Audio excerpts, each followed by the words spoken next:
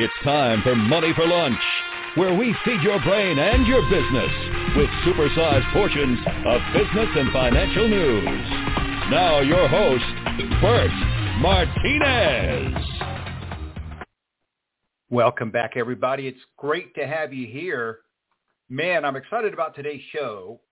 We have one of our regular contributors, Norm Blumenthal. Norm Blumenthal is an attorney for workers and consumers, selected as one of the top attorneys in Southern California. Also, Norm was inducted and recognized as one of America's most trusted lawyers in the employment area. Norm Blumenthal has been a regular contributor here on Money for Lunch for several years. Very insightful, very much tells it as it is.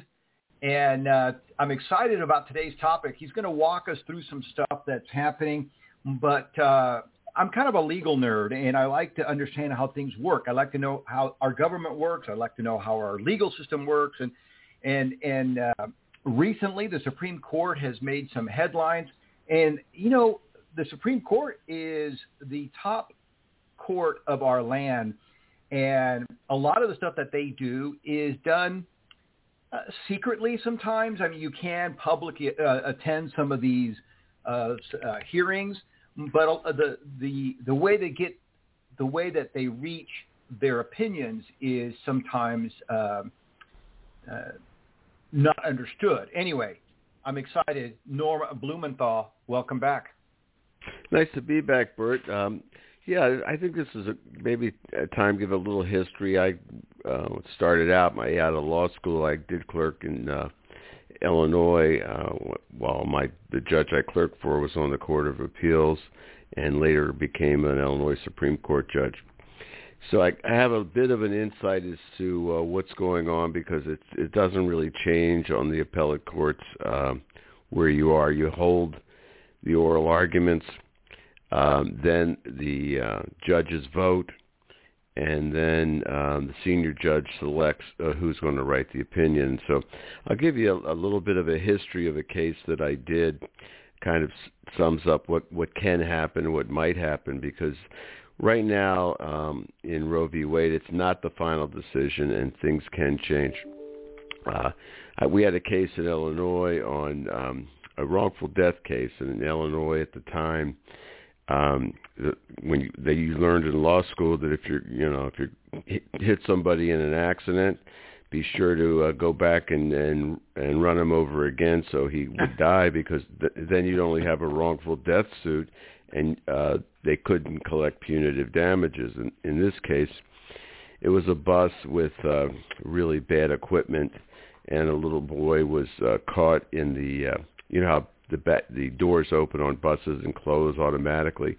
He was caught in the rear part and was dragged along and run over by the bus and died.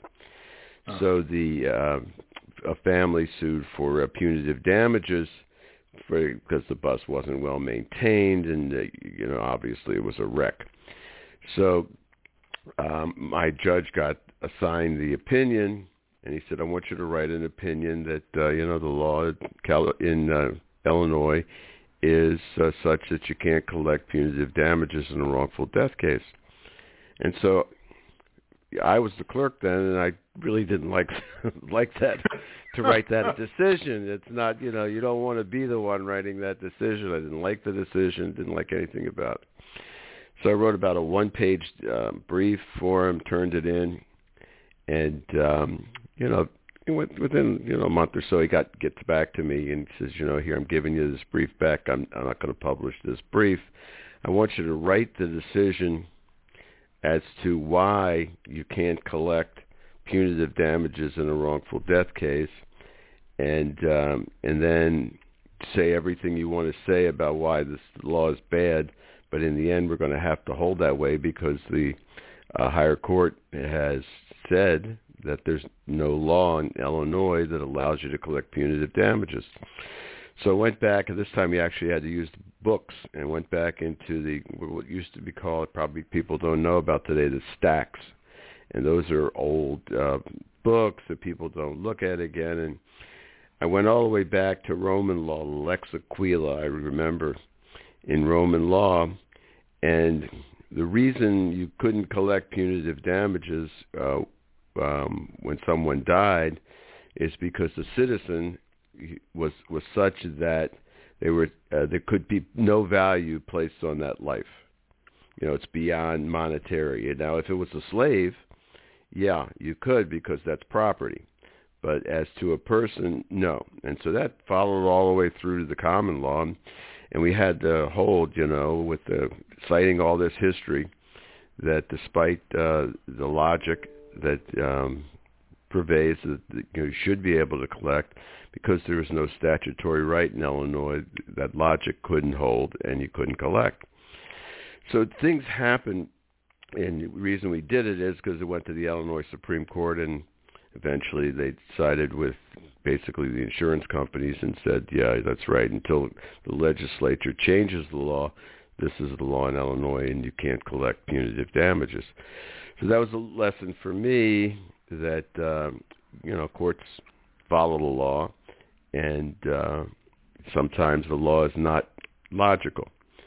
And what we're seeing now in the Supreme Court is, instead of being a decision based on prior precedent and logic, we have a politicized Supreme Court.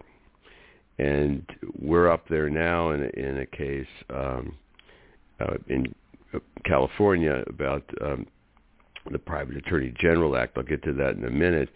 But I think everybody's, looking in terms of Roe v. Wade. Is there a chance that this could change?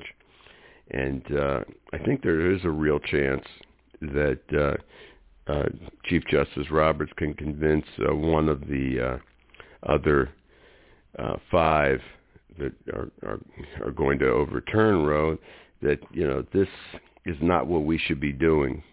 We shouldn't be a political tool. And that, despite the political position that life begins at inception, that's really, and based on religion, that's really not the facts. The facts are life does not begin at its inception. It begins at some point of viability when there's the formation of the body.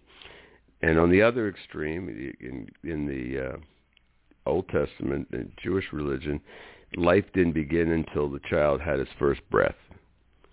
So there's that tension in religion. But religion is not the law. And religion is not facts. And religion is just what people want it to be. And so what they've done is they've turned this court into a court of religious zealots who want to follow their religious beliefs and their conservative beliefs to the exclusion of what may be the law. And what has been the law for the last 50 years is that a woman has the right to choose when this embryo is not viable and is still in the woman's body at some date. And 15 weeks, I think, is now the accepted date when, given the current state of medicine, when by that time, by 3-4 months into the process, then that at that point in time, the decision should be made, and that's what Roberts, where he is on it. And so the hope is that he will convince one of the other justices on the far right to follow the law, that it's been around for 50 years, and not to follow religious zealousy that is inconsistent with both logic, law, and fact. So it can happen, and so I want to let that be known that it can happen. Yeah, absolutely. And here's the deal. Look, this is my personal view on abortion. 90% of the time or 95% of the time, abortion is probably not the best course of action. However, it's not my place to judge. It is not this is a very serious decision that ultimately is going to be between the mother or the female and her beliefs, her religious beliefs, whatever. She has to reconcile her decision with herself and her God. Okay, and there's a lot of people out there who make this, who find it absolutely abhorrent about abortion, but they have no problem bombing a clinic and killing doctors and nurses. So I've never been able to make sense of that. And then the other problem I have, Norm, is that here in America anyway, it's very difficult to to adopt a child. I've interviewed several mothers who made the decision to have an abortion, and one of their biggest fears was that if they placed their child in the government system, that the child could be neglected and or abused, and there's a lot of history to support that fear, and so they felt that abortion was better than subjecting their child to all sorts of possible neglect or abuse. So, but ultimately, that's kind of my take on that. But when you say that this Roe decision may possibly be changed, you're specifically talking about the you just mentioned his name and I blank on it, but that he might be able to persuade the other judges to change the ruling. Is that what you're thinking? Yeah, and it happens actually. It's happened when Roe first came down. It was the first thought is they were not going, way back when, 50 years ago, they weren't going to change the law. But as they started writing the decision, they said, just the logic of it is that women need the right to choose. Most abortions are married women who have children, who husband and wife can't afford to have any more children. Right. And they all happen within the first 15 weeks. I mean, it's a quick decision. It's embryonic. Nothing's formed. It has no brain, and nothing's there. It's just a bunch of cells put together that's starting the formation. So, I'm sorry for everybody that believes it's different, but that's where it is, and that's medicine. I mean, it's not religion. It's medicine. It's fact, and that's why they've set it up. The problem is the law is a pendulum. It swings, and it swings too far one way. I mean, They were letting they were taking it to too far, an extreme under Roe, where after viability they were having abortions and upholding that, and so that I think was what really upset everybody and got the movement going. And now we're going back on the pendulum too far the other way, where we're just going to give up and we're going to no abortions are legal, and right. leave it up to the states. And eventually it could be like prohibition with alcohol. It could pass a law and there could be no abortions allowed in the entire country. I mean, that's a real possibility if enough Republicans get elected to the House and Senate. That could be a law they're going to pass. And, will all the states that are all the blue states, in any event, California included, their law would not be to allow for any type of termination of pregnancy. The woman's right to choose would be eliminated, which is way, way off the charts.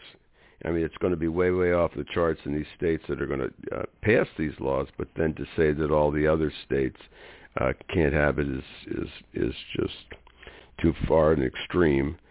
And there has to be some middle ground, and that's what the courts are supposed to do, is be logical and follow the law. And when you're a Supreme Court, you can make changes, like Brown versus Board of Education, where they ended separate but equal. and said that people of color deserve the same rights as people who are white. And now they're coming around, and what we had in Buffalo, there's crazies out there that are taking their calling from the internet, that are doing illogical and harmful acts to others for no reason. And so this is what's happening when you politicize the court system. And that's what's happening now in this court.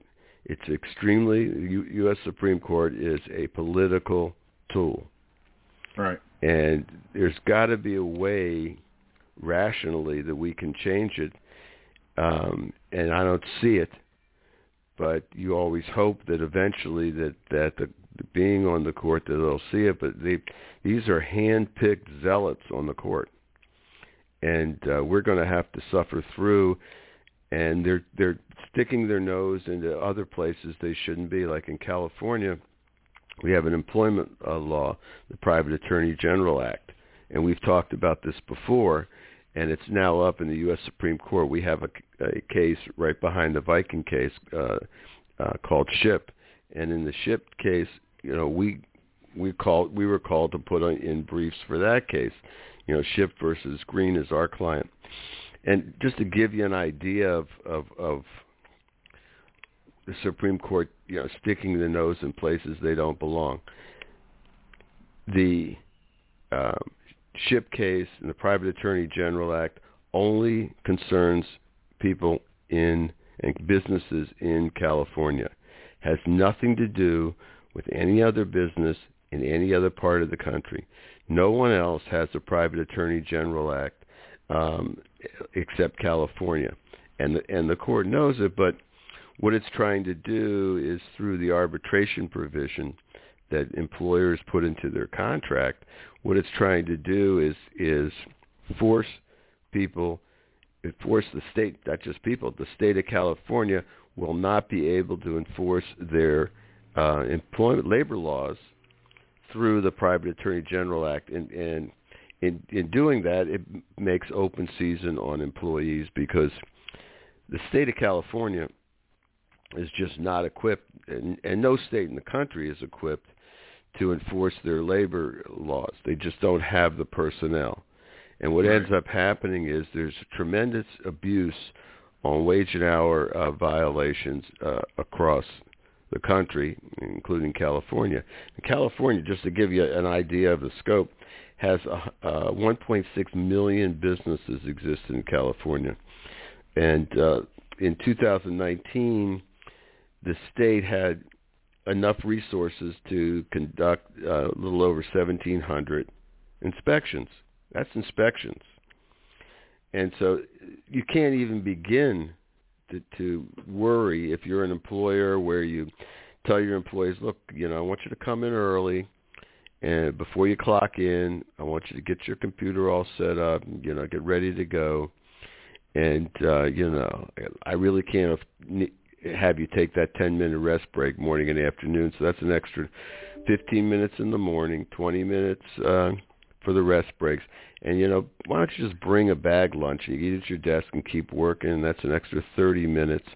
So, but you got 15, you got 25, you got 30, you got 55 minutes, and, I want you to clock out before you start getting off your computer and winding it down. So you get about an hour plus per employee for free. All right.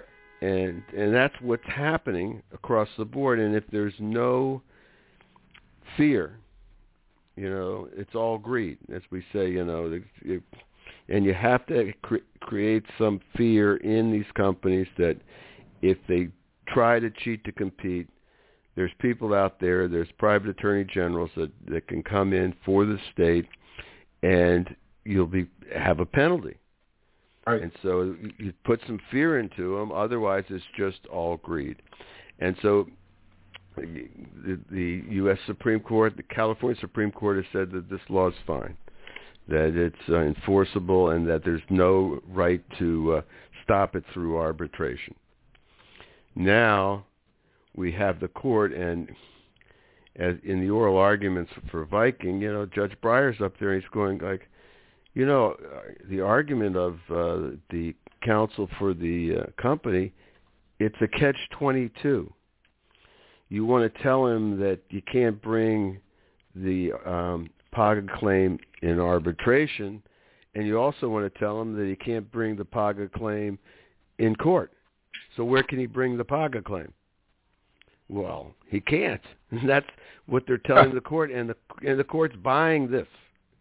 And there's a real chance that this will be the decision of the court. But that shows you the extreme of this court in all respects.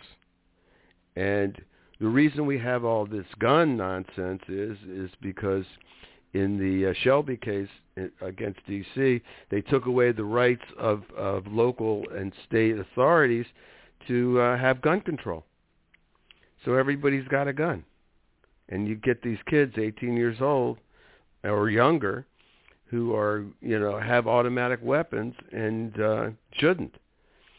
And so we have a big problem, and the genesis of this problem falls right in the lap of a radical Supreme Court, a very much radical, right-wing, reactionary group. They have 5 of them on the court now. They have the majority themselves, and they're going to basically make this country a very frightening place to live in. And if we have a Senate and a House that are Republican, it's going to be a frightening place to live in, even in states that are blue. Yeah. Well, and this is kind of what it reminds me of. It's not as bad. It's not as bad as it used to be, and I could be wrong. You're more in touch with that space. But when you look at the history of unions and why unions, at one point they were necessary and they did a lot of good. They protected workers, and then of course, they were more concerned about their power and their influence than the workers. But putting that aside for a sec, at one point in America, somebody decided that chaining children to dangerous machines was a great way to operate a company. And all you have to do, if you don't believe me, is just Google it, chained children USA, and you'll see tons of articles and pictures of children who were literally chained to these machines, and they had to work whatever it is. I think they had to work like 10, 12-hour days. And this is one of the reasons the government stepped in and said, look, that's not good for America. We got to get these kids to school. We got to the way to break the chain of poverty is through education. So we're going to set some limits as to when a child can work. Now, fast forward a couple of decades, and you had companies who were literally putting their workers at risk. I remember specifically reading articles about how truck drivers back in the day were, they were expected to literally drive, 24/7. They were given no rest breaks.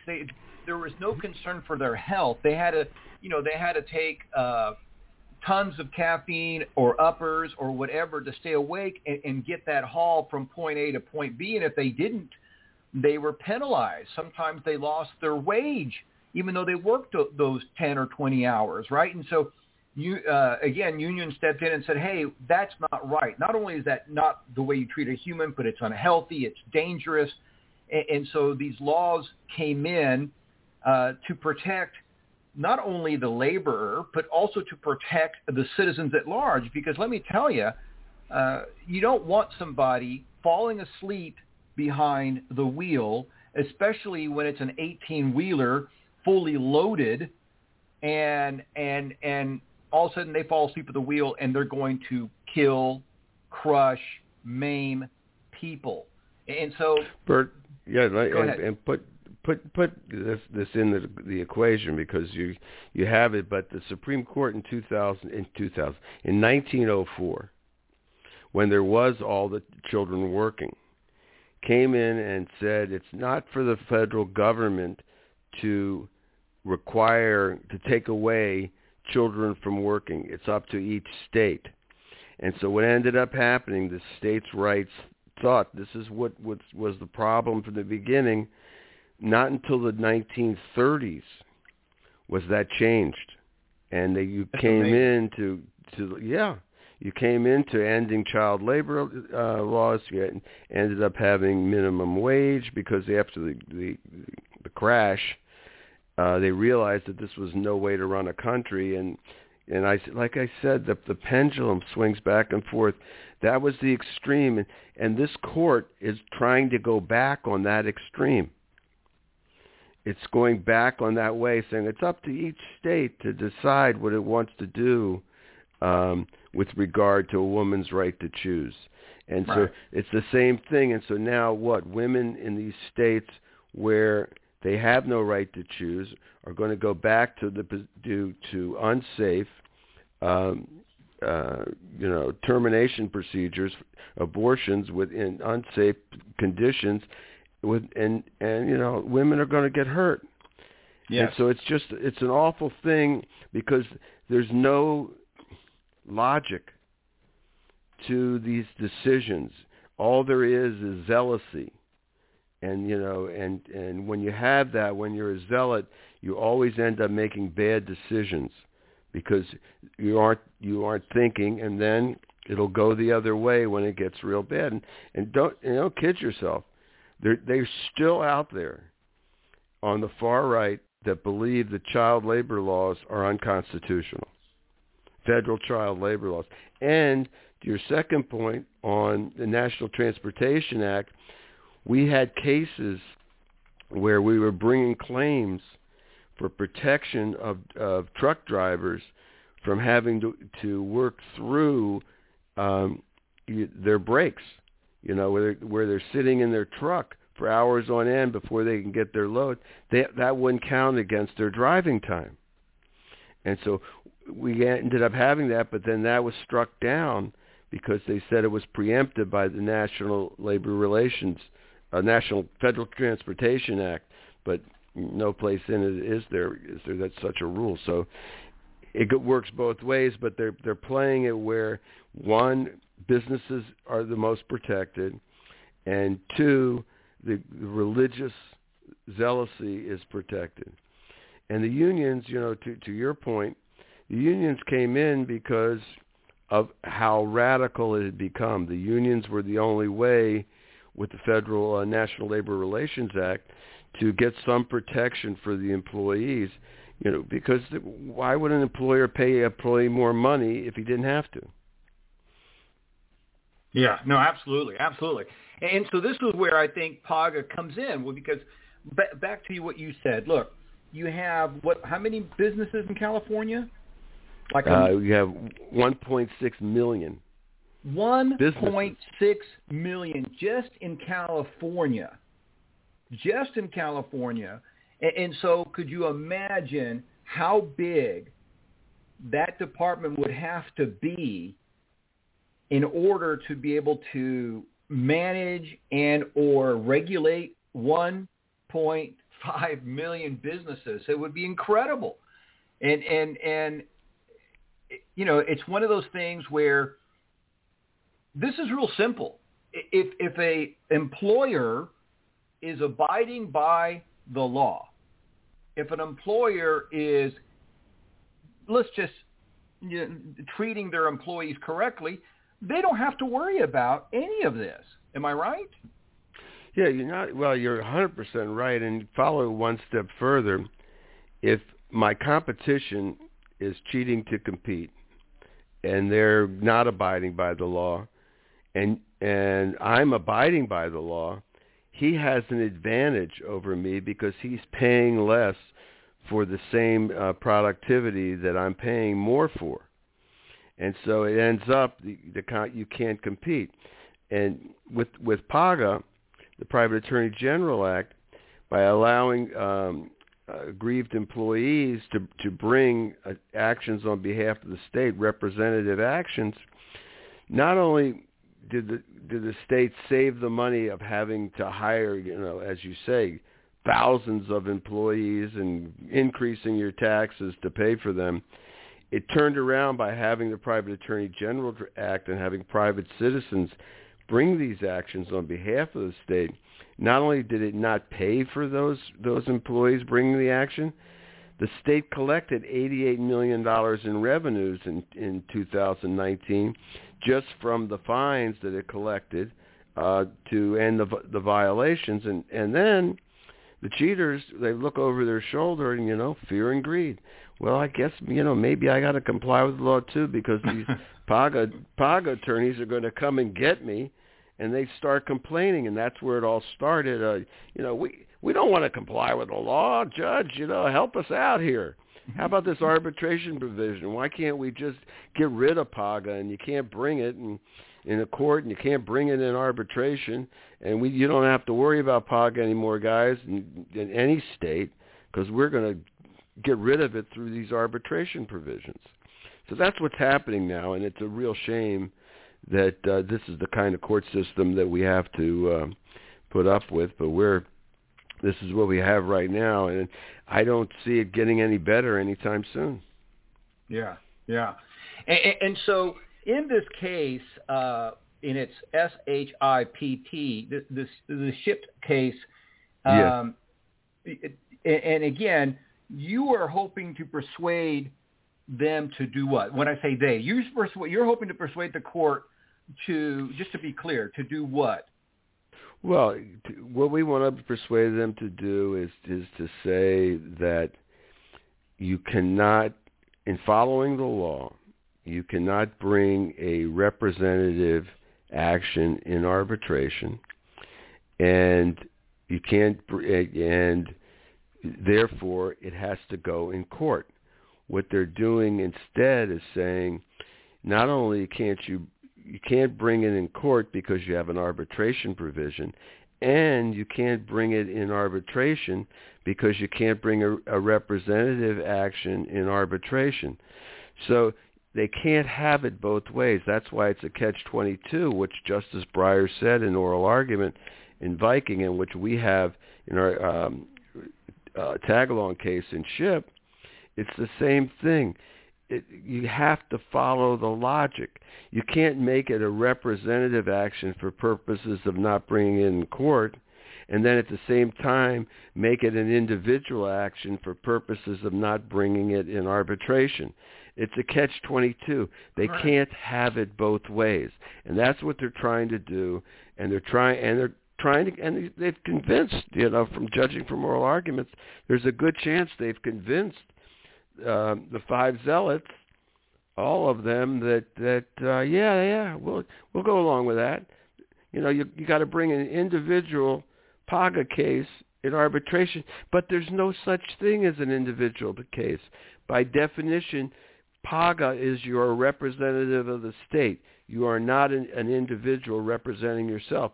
You have a separate cause of action for your own damages. This is just for penalties for the state, and it's representative.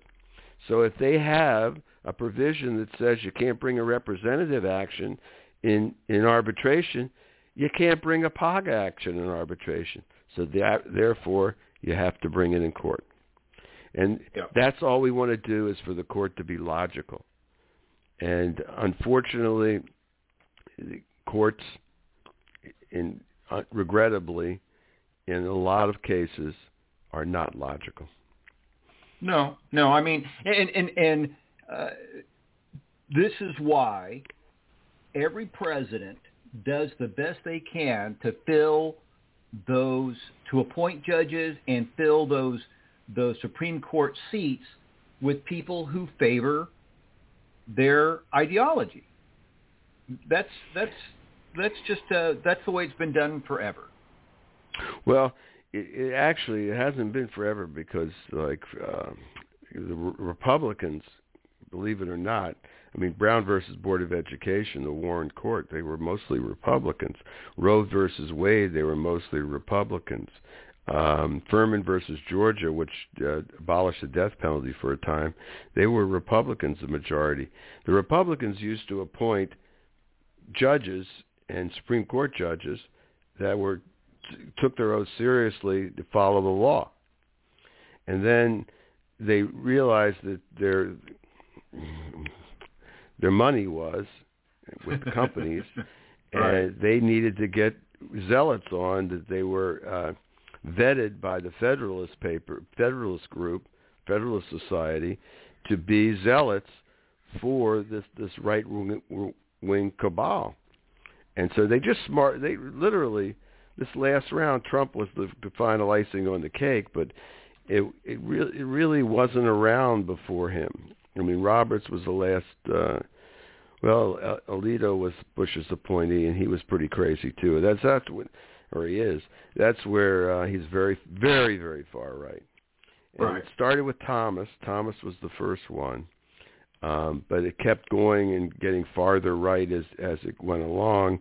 You had Thomas, you had Alito, you had Gorsuch, you had Barrett and Kavanaugh, and that's where we are now. And these are just zealots, and so that's what's really changed. And it used to be very different, and it was but before a period of time when you had persons who were there to follow the law, it was a different world. And we're a very, very scary world now in this country in terms of the law. And when they start taking away women's rights to choose, it gets really scary. Absolutely, absolutely. And I do want to point out, even though you've said it a couple of times, the reality is if you and I have enough money, we can 100% change the laws. That's why these billionaires, not only do politicians,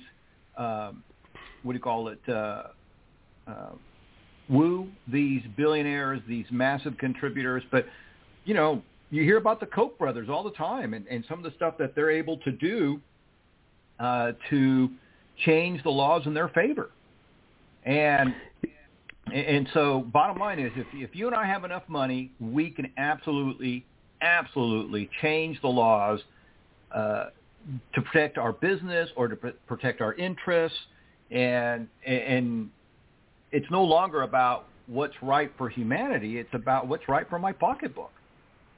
Yeah, and in doing that, they've attracted the social right wing, the guns and women's suffrage. They've attracted a group that socially is stifling the rights, and it's a scary country when everybody has a gun. Yeah, absolutely. Norm, we're out of time.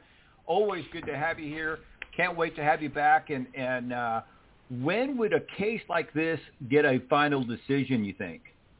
In June, we expect the decision in Viking before they end, and so we'll talk about it then. I'm not too hopeful unless Roberts comes our way. We have a chance, but we'll see.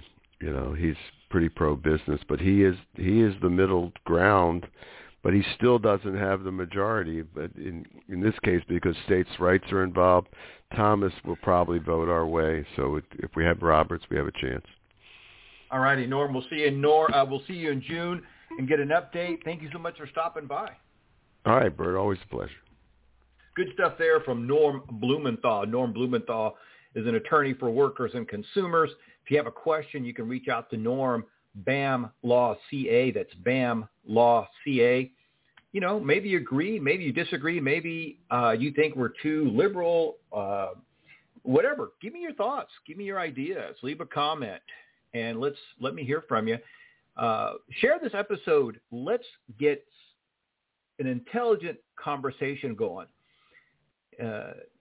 Not looking for hate from either side, but can we discuss this in an intelligent way, in a persuasive way, in a way that doesn't create bitterness and rancor and all that other stuff. So we don't need any more of that. But as always, my friends, thank you so much for stopping by. Please share this episode. Please leave a comment. And remember, you were created to succeed. Tune in Monday through Friday here on Money for Lunch.